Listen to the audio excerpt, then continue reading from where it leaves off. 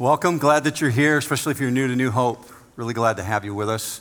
If you're part of the online virtual audience from home or maybe from the workplace right now, really glad that you're part of what we're doing. If you're new to New Hope, you wouldn't know that we're in a study in the book of Genesis right now. It's called E2E, Eternity to Eternity. Eventually, might be a few years from now, we get to the book of Revelation. So we're going all the way across. Somebody asked me when I'm going to retire. I told them we're taking it a decade at a time because it's going to take a long time to work through this, all right? So this morning we'll be in Genesis chapter 9, and I appreciate your patience in working through this. Here's a caveat. If you've been working through the study book, and if you haven't picked one up yet, by the way, they're free. They're in the atrium. Just a little blue booklet out on the table out there. This week, it says chapter 15 is Babel. I had to tell Rich Bruce this week we're not getting to the Tower of Babel this weekend because I could not get past the rainbow. I couldn't get past what God had used as a covenant image. And what he used in Genesis chapter 9 is just this incredibly powerful symbol for us to be able to look at and say, I see what God's doing there. So be patient with me because this is 14 part C, okay? Last week was 14 part B, and we got to the altar, and this week the rainbow, and then next week we'll get to the Tower of Babel. I'm just going to ask you to picture something for me for a moment, and I'm sorry if this is painful for you, but I'm going to ask you to momentarily think back in your mind to maybe one of the great traumas that you've ever personally walked through. Doesn't take long, does it? It just pops in your mind. Now take that trauma and consider that second song that you just sang and envision Moses with all the people who have left Egypt, and they've been in bondage as slaves for 400 years. And they've known the greatest trauma they have ever known. And God has freed them from that trauma. He took them through the storm. And God pronounces through Moses a blessing over them. May your children and your children and their children and their children to 1,000 generations know the blessing of God. Even though they've been through the trauma and the storm, God reminding them, I got you. You may go through trauma, you may go through storms, but I want you to know who's got you in the end. And that's what Genesis chapter 9 is about. So before we jump into this magnificent image that God has given us, I'm going to ask you to pray with me that God would really allow this to sink into our heart. Would you join me in that? Let's pray together. Father, I praise you for every single soul who's in the auditorium and everyone who's part of this service virtually. We recognize it's not by accident, but it's by deliberate choice that we're here, that we're part of this. And now we look to your word and we ask that you would speak to us, but we recognize in human ability, we lack the capacity to really understand what's going on. And that's why it requires the power of your Holy Spirit. So Father, I pray right now earnestly that your Spirit would be unleashed in such a way that we would not mistake at all what you're communicating, but clearly understand what you have said and what you want us to do in response to it. So teach us now, Father. We praise you for this, and we pray asking this in earnestness, and we ask this in Jesus' name. And all God's people said, amen. So last week, we saw Noah leave the ark, and he went out and built an altar. And you might remember that is carnage, devastation every place, but there's a new beginning. So he builds his altar, he's praising God, he's worshiping God because of what he's gone through. But they go now with this mandate. God says to be fruitful and multiply. And actually God puts a blessing on them and tells them he wants them to prosper. And alongside this new beginning, they receive a promise from God himself, a covenant a covenant commitment from God that the earth will not be annihilated again by a flood. There will be regional disasters. We live on a fallen planet. We've seen regional disasters all the time. But God says, not that again. Not a global trauma again until the end of time. At the end of time, there will be damage. And to guarantee that this will not happen, God gives them a visible physical sign, reminding all of creation, not just humans, but reminding even the animals that as time unfolds on this planet, spring, summer, harvest, God's going to withhold his future wrath for a season. That's where we left off at last week in Genesis chapter 8. Let me remind you of that. Look with me on the screen again. While the earth remains, seed time and harvest, and cold and heat, and summer and winter, and day and night shall not cease. Meaning, earth is not always going to remain. But while it does, as long as it does, it's not going to all come crashing down. So if you're worried about global inflation taking you out, set your fears aside.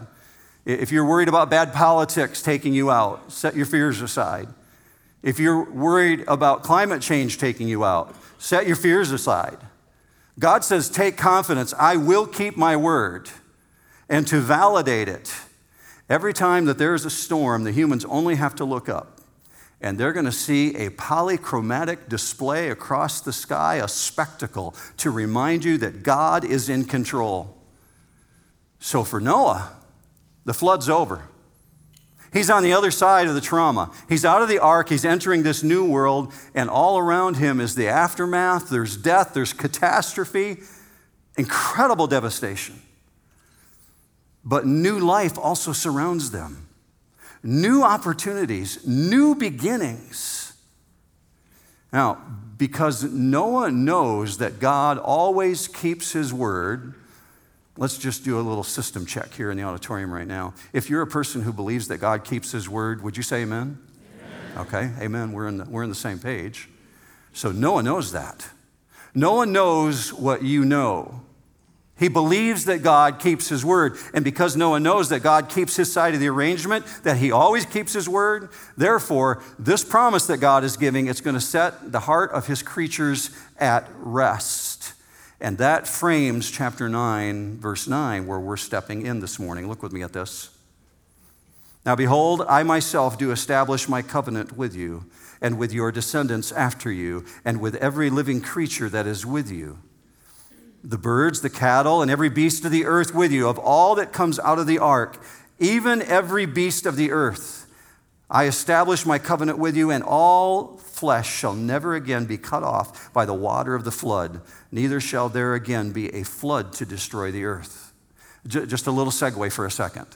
That passage alone right there, that passage validates that what took place was actually global. Because obviously there have been regional floods. We've seen them in our lifetime. But here God is saying, I'm not going to do that again. I'm not going to take out the planet in the way that I did then. Ultimately, he will move against the whole earth. Ultimately, his wrath will be unleashed. But that's in the future, but not in the same way. Let me touch on what we looked at last week with Peter. Peter, I just want to remind you what he wrote, 2 Peter 3:6. The world that then was, being overflowed with water, it perished. He's saying, that world, those people that lived during that time, all the animals that lived during that time, they're gone. There was a global reset that took place. But then he goes on to verse 7. But by his word, the present heavens and earth are being reserved for fire, kept for the day of judgment. And the reason that Peter uses the flood event for this contrasting example is because life on this planet was once destroyed and is going to be again, just as the present planet will be dealt with in the future judgment. But you've heard me say, if you've been here any length of time, that could be tomorrow or it could be 500 years down the road. And depending on which age range you fall in, you tend to think it's closer than further away. If you're over 50, most people think it's got to be tomorrow. If you're between 20 and 40, you tend to think, 500 years. I just know because I remember when I was that age, I really wanted it to be 500 years. We don't know when. We just know that it's going to happen, but I digress. The language of verse 9 in chapter 9 is very explicit and very precise. This is a universal promise that God's making, and it's called a covenant. And in the Old Testament, God is always celebrated as this covenant-keeping God. So look at the language that's being used here. Genesis 9, I myself do establish my covenant with you. With you means to all humanity. You weren't there, but he's making the commitment to you because Noah and his wife, they're the progenitors. I told you last week, all of us have Noah's DNA in us. Those 8 people that survived, we've all come from them. So when God speaks to them, he's speaking to all of humanity. And with all of humanity, he's communicating his commitment to this entire human race, which is really important because there's no other place in the entire Old Testament where God makes a commitment to all of humanity. There's other covenants in Scripture. There's the Mosaic covenant, there's the Davidic covenant, there's the priestly covenant, there's the Abrahamic covenant. But those are made to a specific group of people. Here in the Old Testament, this one applies to every single person. And what it's doing is it's setting a biblical pattern for common grace. I don't know if you knew this, that you're living in an age of God's common grace, when he holds back his wrath on this planet, and his common grace is extended to everyone. Whether they're a believer or not, God has put this in place. So let me expand on the imagery of a covenant, because very few people today understand what a covenant is. Virtually the language of it is non-existent in our culture. So our culture hangs on to just remnants of what a covenant is, but mostly because we have just visual images. The most well-known concept of a covenant today is found in a marriage, in a wedding ceremony. That's where we're most able to hear someone repeat vows to each other, what used to be known as a covenant. And so you typically, if you've been to a wedding and seen some vows exchanged, you probably are familiar with some of the old descriptors that I'm using. I'm guessing that I've probably been to way more weddings than anybody in this auditorium. So I'm going to tell you that here's language that you might hear in some settings, especially Old English language. When someone says, I want to do a really old wedding vow, and a groom says to his bride, hereto I offer thee my pledge. You wouldn't hear that one so often today, would you? It's not a modern vow. But what that groom is saying to his bride, and the bride would repeat it back to the groom, is, I'm making a covenant with you. Today we watch in a wedding ceremony where a bride and groom will exchange vows with each other, and they're entering into a covenant. So modern weddings still talk about a covenant, but they're calling it a vow.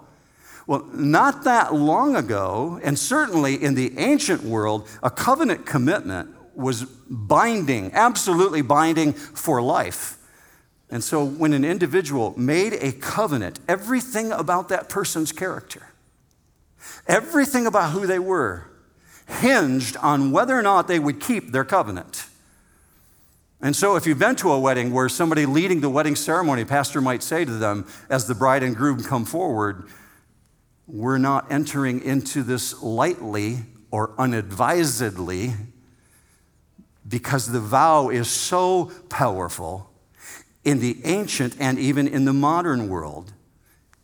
Not that long ago, all of society understood that society was built on people keeping their word, making their covenant. And as an example of that, if you broke your vow not that many years ago, there were places called debtor's prison.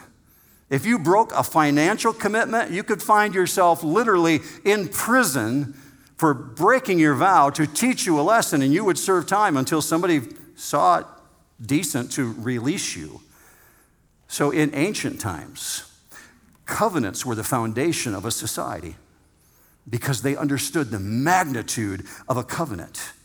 And when they're making a contractual promise with someone, you're binding yourself to them in an oath. And the most significant covenant, that was a blood covenant. We'll come back to that in just a moment. Now, most times when you find covenantal language, it's typically bilateral, meaning it's agreed upon by two parties. Here's an example for you. When a king ascended a throne, a king who was new to his realm would make a covenant with the people he would rule over, and the king would establish and say, here's what I'm going to do, and in turn, the people would identify what they're going to do. That's a bilateral agreement in which you have two parties agreeing. But the covenant that God's making here, it's unilateral. It's not bilateral, meaning it's a covenant made only by one entity. So look at the language really closely again. The language in Genesis 9. Now behold, I myself do establish my covenant with you and with your descendants after you. Bilateral covenant, that's made between two entities. That's not this. The covenant that God's making here in Genesis 9 is solo. It's on his part. And he's doing it without any negotiation whatsoever. So what's really clear in this passage is God's not saying, if you do this, I'll do this, and if you don't do this, I won't do that. That's not the language here.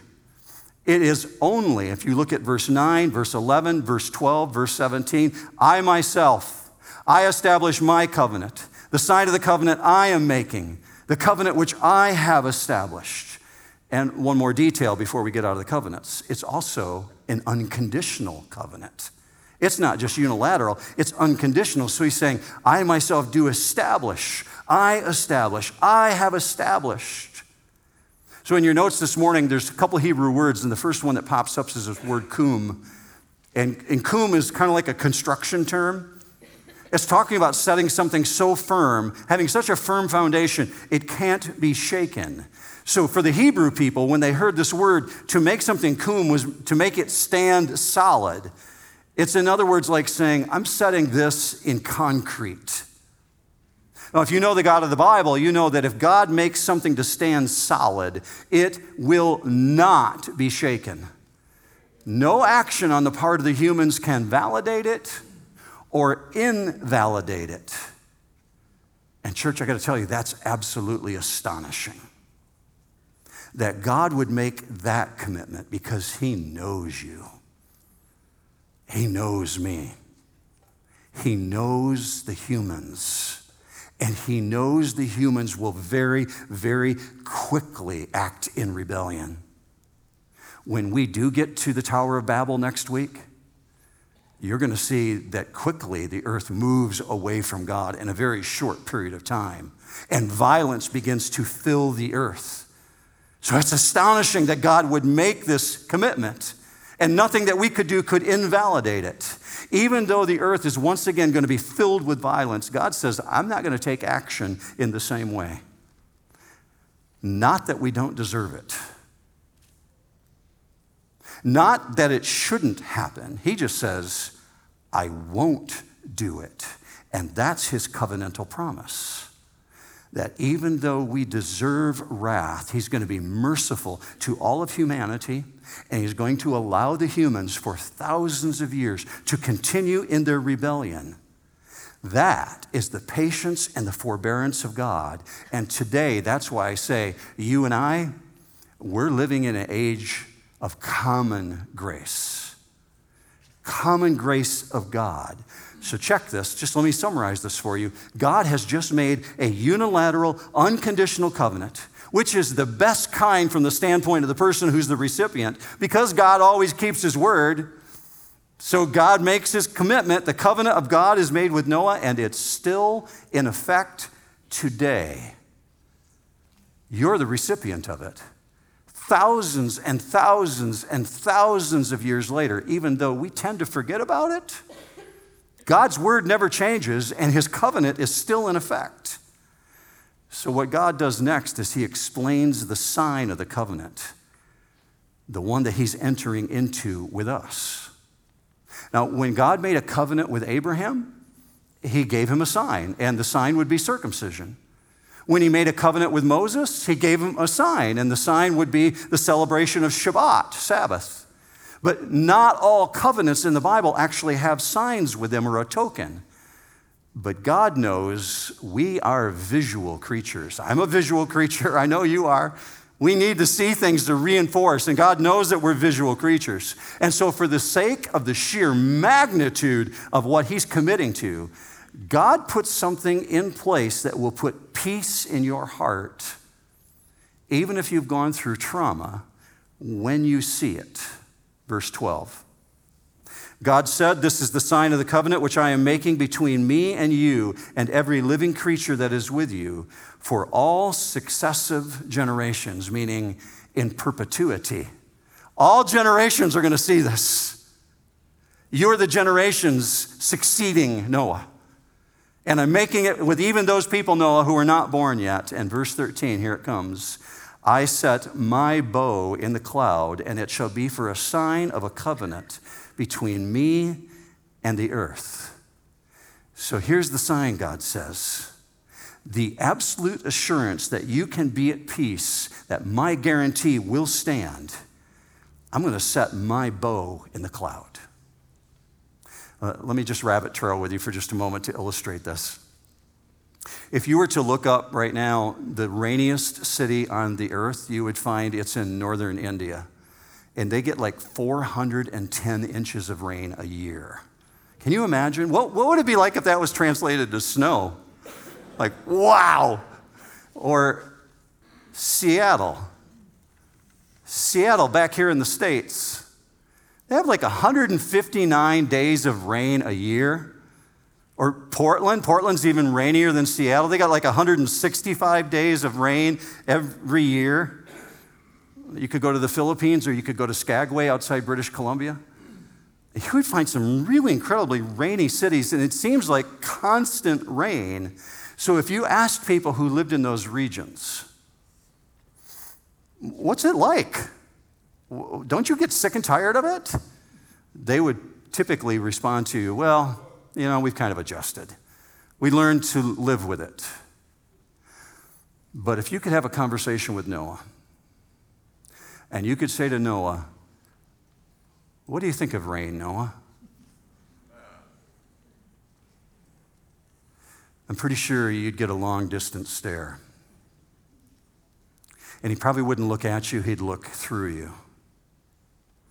Very similar to like when I was 14 years old, my cousin came back from Vietnam, and he had served in the Green Beret. And we had lost track of him for like weeks on end because when he was sent into jungle missions, no one would hear from him. And we didn't know what became of him. And then he reconnected, and then he was reassigned back to the States. And in just a stupid conversation when I was sitting with him when I was 14, I asked him, "Did you see much action when you were over there?" I was just a 14-year-old. And from my cousin, I got this distant stare. And he looked through me. It's like asking a World War II veteran who stormed the beaches of Normandy, what was it like? In Noah's case, he could respond to you by looking right through you. Say, I saw it once. And it came like a torrent from heaven. And the earth beneath our feet, it began to shake and crack open. And the fountains, they busted up with water around us. And the temperature changed rapidly, and the sky became incredibly black. And there was carnage and there was destruction everywhere. And everyone died. See, for Noah, that moment was the defining moment of his life. Not the 100+ years it took to build the ark. The trauma for him, the storm of his life, was what he had just gone through. Thus, the distant stare. So in Noah's experience, in his very present mind, the storms elicit a traumatic memory. So you can imagine the emotion attached to it the next time the storm clouds roll in and the first raindrop hits him on the head. Where's his mind going to go? What's the first thing that he's going to think of? So God gives a visual image, and in your notes again this morning is one more Hebrew word, and it's this word kaset. And Keshet is talking about something, it's a very literal image. Look at the definition, a bow for shooting, or the iris. So it's talking about an archer who's holding a bow in his hand and pulls back the arrow, or the arc of the bow, like the iris it's describing there. So God doesn't say, I put my rainbow in the sky. We've added that. That's not the biblical word here. The word is, I put my bow, my keshet, in the sky. It's talking about a battle bow. See, in the ancient world, when they thought of a bow, it was a weapon of death. It was a weapon of destruction. You either went out hunting to kill an animal for your survival, or you went out hunting humans because you were a warrior and you were about to go into battle. That's the word that's used here. So in the ancient Eastern cultures, when you look at artwork of kings from days gone by, many times they show the king with a bow, brandishing arrows in his hand, because that's a conquering king, a warrior king. Arnold Fruchtenbaum is a person who I respect greatly, and I wanted you to see his quote. But let me show you a couple of verses first that emphasize God as a warrior. Look first at Exodus 15:3. The Lord is a warrior.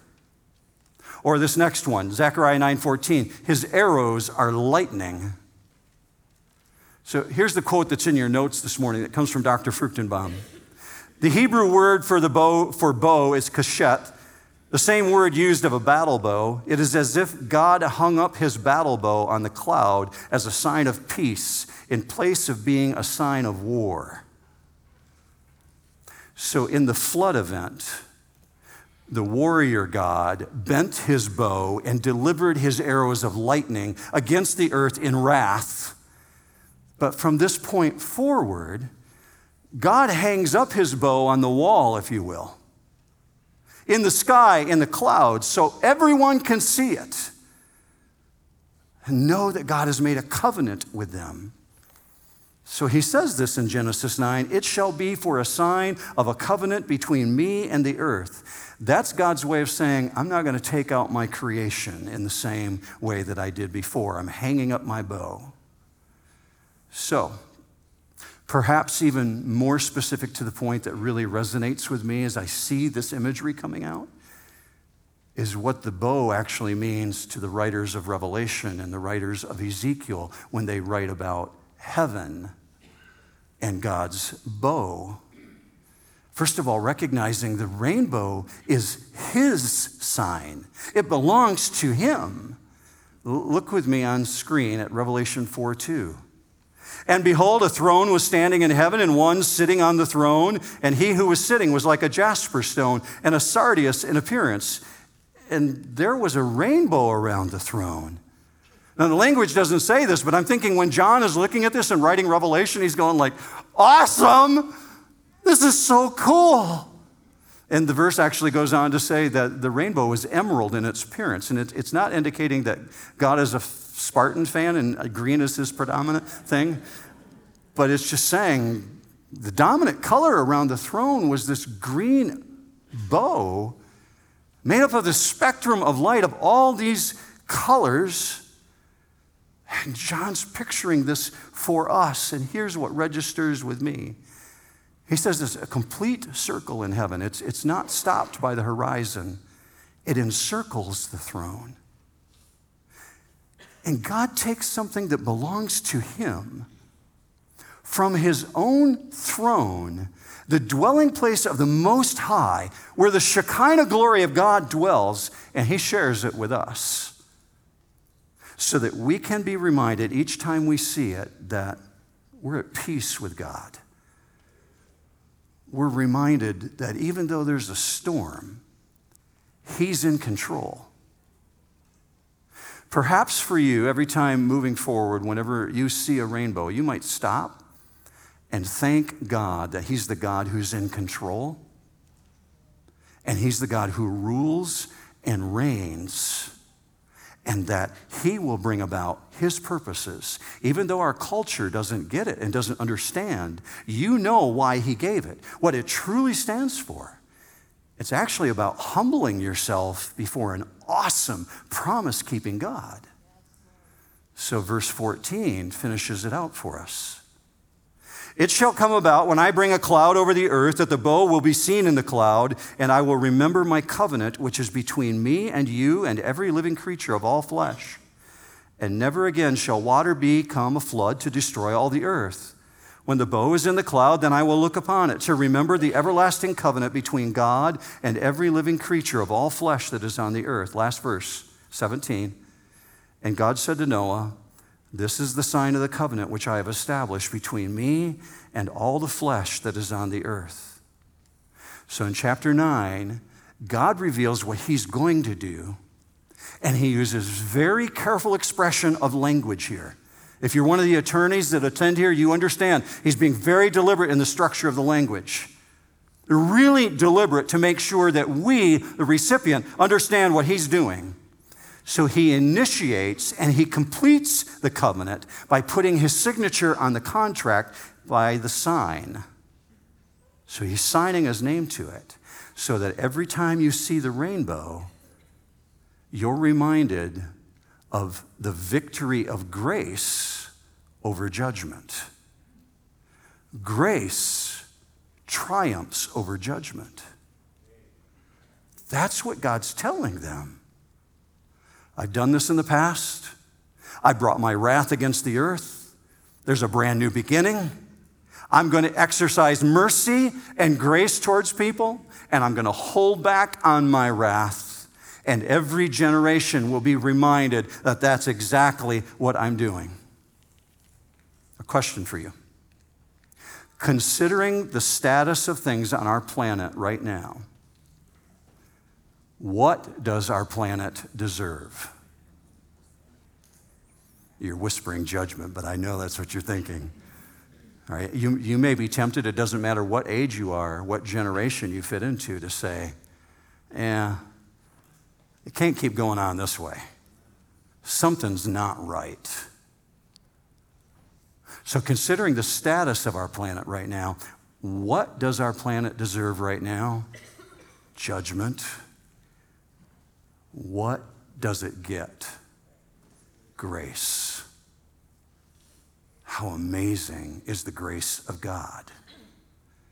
Everyone on our planet can see an element of God's grace, an element of his own throne, and be reminded he is in control of all things, even when storms move into your life and threaten to take out everything that you have ever known.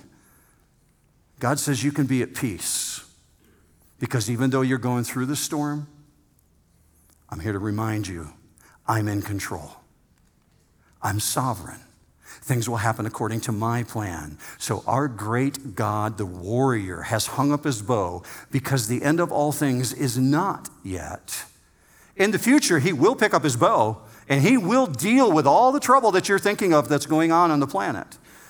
But for now, be at peace that he is a covenant-keeping God.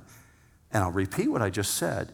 Even though a storm is threatened to take out everything that you know, God tells you you can be at complete peace because he is a covenant-keeping God. And that is especially important to remind yourself of if you're a believer in Jesus Christ this morning.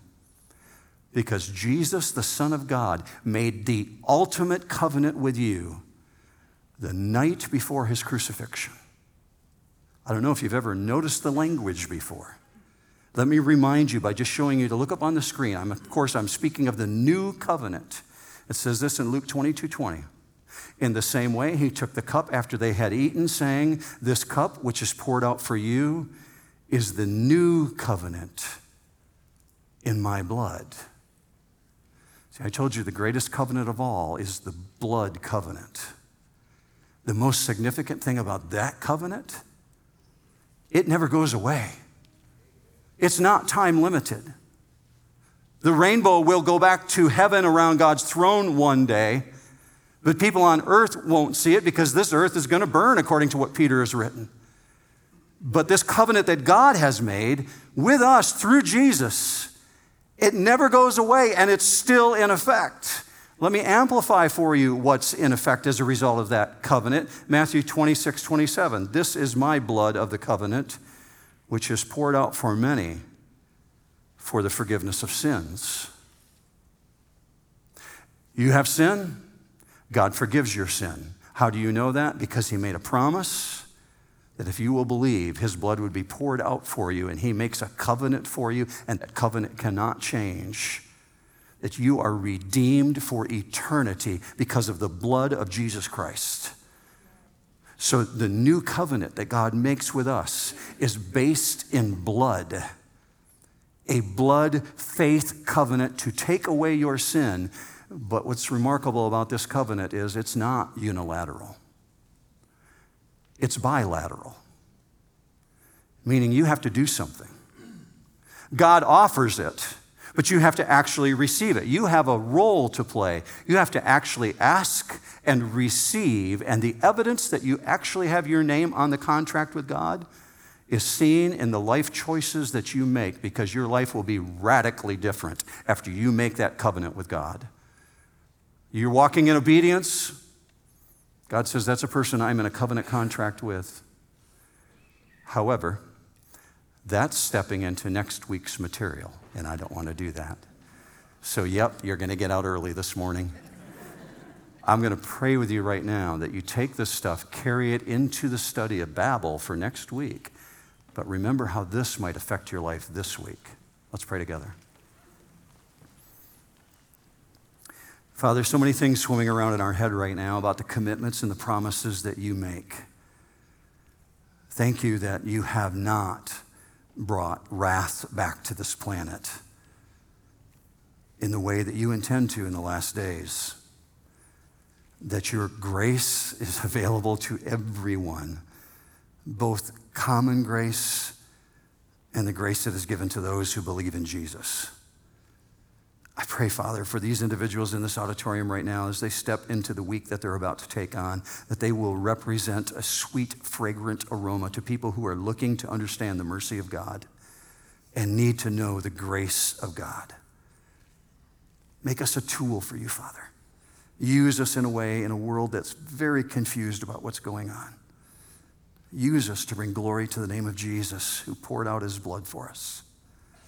We ask that you would do that in the matchless name of our soon-coming King, and all God's people said, amen.